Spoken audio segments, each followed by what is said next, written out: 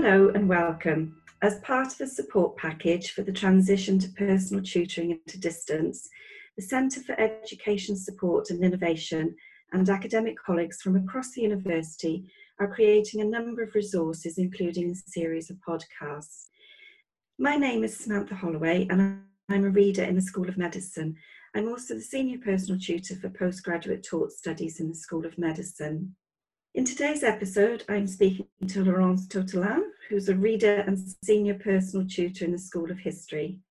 Her previous roles have included programme convener in ancient history and equality and diversity lead for the School of History. Laurence also holds a postgraduate certificate in education in history and classical languages from the Free University of Brussels. Welcome, Laurence. Thank you very much for having me. That's okay. So if we start with the first question, just wanted to ask you what your approach has been to providing personal tutoring at a distance. Well, when I realized that we were going into lockdown, I immediately thought that personal tutoring would play a key role in the crisis, but also that the crisis would present specific challenges for personal tutoring. And the challenges to me would be around COVID itself, challenges around technology, and challenges around boundaries in personal tutoring.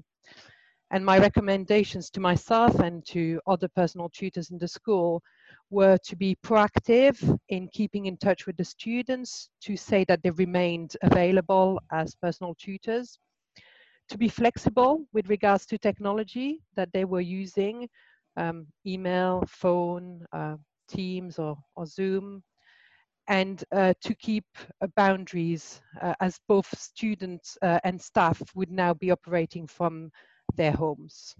So that's been my approach. Okay, thank you. So building on that and with your experience that you've had, what would you say makes an effective remote tutoring environment? I think trust is key, as it is for any tutoring. I think it's also more important than ever to have an agenda, even if it's implicit, for the tutorial meeting, because in that way it's easier to have an effective conversation, even if the technology glitches. And the agenda can be set by the student, typically if they contact us with a view to discuss pastoral issues, or if they want a chat around their academic progress or their career prospects. Or the agenda can be set by the personal tutor or the school around key points in the year. Technology has a role to play, I would say, in effective tutoring, but I feel that's secondary to the actual tutoring, because technology often glitches. I would personally recommend setting appointments that are a little longer than usual. Okay. Yeah. So that you make sure that the student knows how to get into the meeting, and to have a buffer.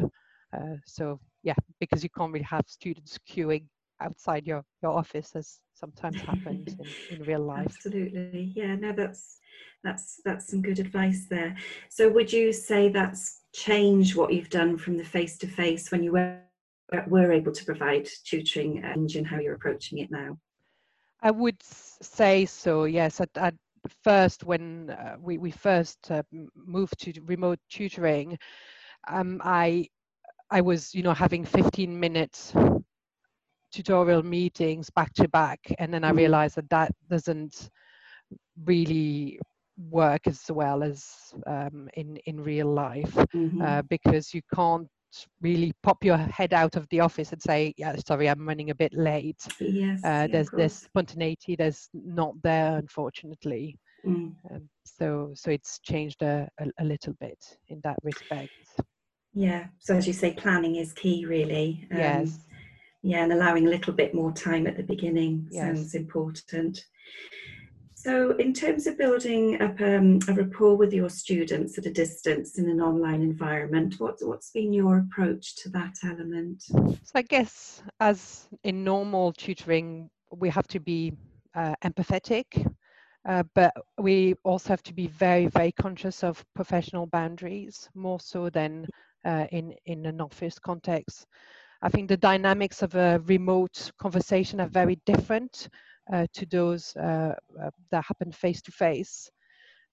Both student and personal tutor will be at home, and this can work both ways. It can sometimes make people feel more comfortable, and that's great. Sorry. But home is not always a safe place for people. There can be interruptions.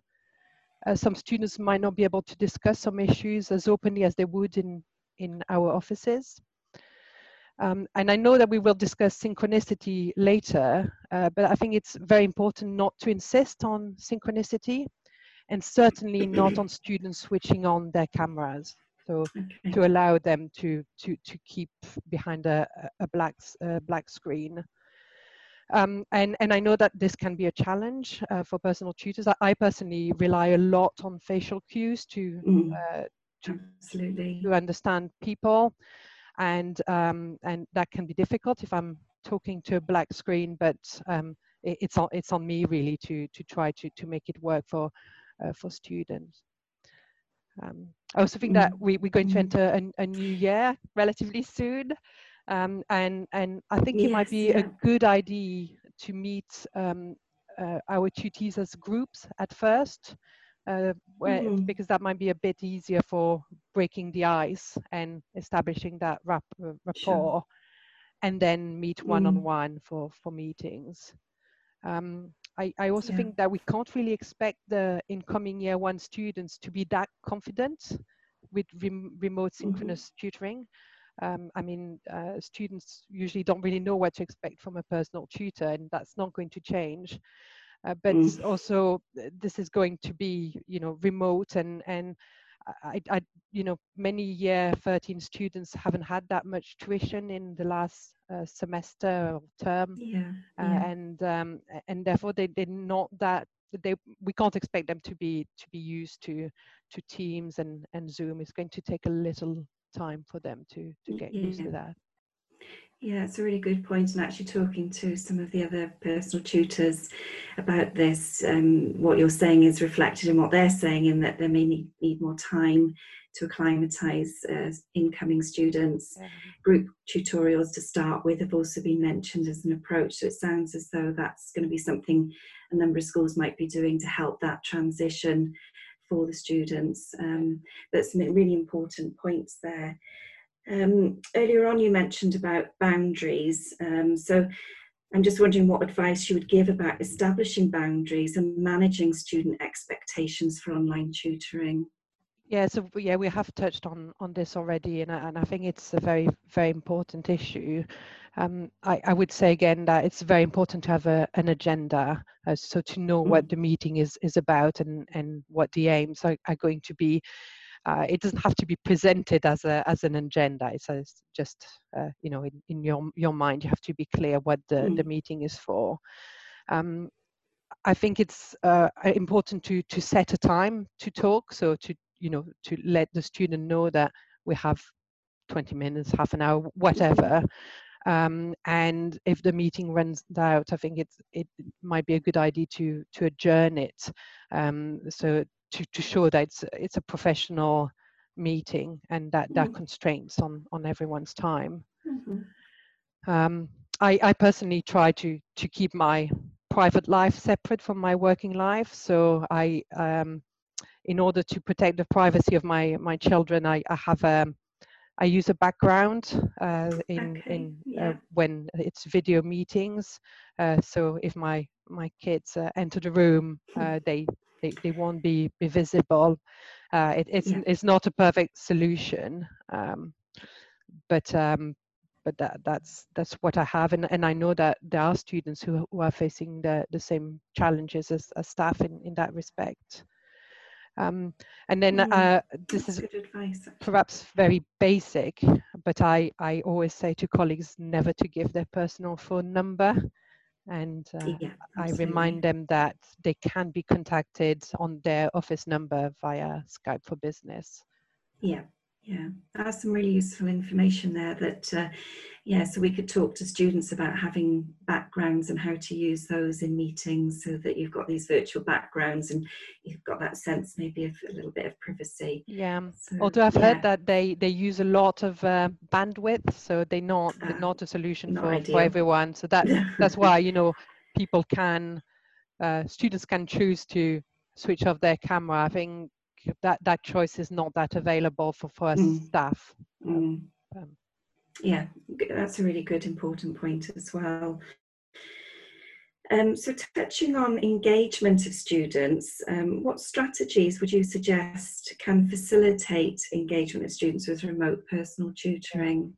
It's difficult, isn't it? I mean, engagement is always something we have to deal with. Um, but as I've already mentioned, I think that engaging in remote personal tutoring might not be easy for all students. And I think that we have to be very open to asynchronous, so not in real time personal tutoring, especially where pastoral concerns are in question. Mm. And I think we have to consider, sorry, say that again. I think we'll have to consider email exchanges as engagement with the tutorial system in some cases. I don't Mm. really think we can expect students to engage quite in the same way as they did before. Yeah, that's a good point as well, which we can maybe touch on in this next question, which is about keeping records of remote personal tutoring meetings. I mean, we've got the facility on Sims to record tutoring meetings, but is there any advice you've got around whether there's anything different we need to be doing around sort of remote personal tutoring? I don't think so. I think Sims is a good place to for keeping records of meeting. I think that if an email exchange starts to look like a tutorial process, I think it's good to say to the Mm. student, is it okay if I consider this to, as a tutorial meeting, and keep record of it on Sims, so that we're open Yeah, with the students, because they will see it anyway. So yeah, I think Sims remains a good place, and as usual, I think it's always a good idea to, when we have a meeting, to follow up with an email to the students summarizing the important points of what has been discussed. yeah.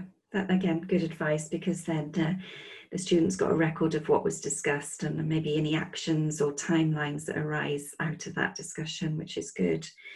Exactly. So coming back to something you've mentioned a couple of times, but perhaps we can just spend a minute or so talking about the synchronous and asynchronous sort of activities and strategies we can use.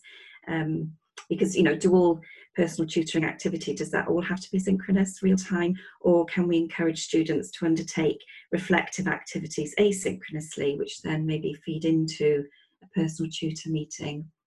Yes, I strongly feel that remote personal tutoring does not have to be in real time.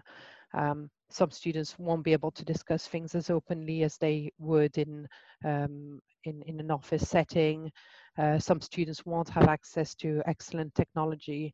So I think developing asynchronous strategies, even sometimes as simple as emails, is very important. But you were Mm. mentioning reflective strategies, and I think, yeah, that's a very good idea. In our school, we have a personal development plan, which students can fill in, and it includes reflection, and Mm. and that we can build on that in the context we are now. Yes. Yeah. So is that personal development plan part of one specific meeting in a semester, or is it an optional thing that you use with your students? Well, it depends a little bit. I mean, it's so it's in the entire school, and no, it follows students throughout the year.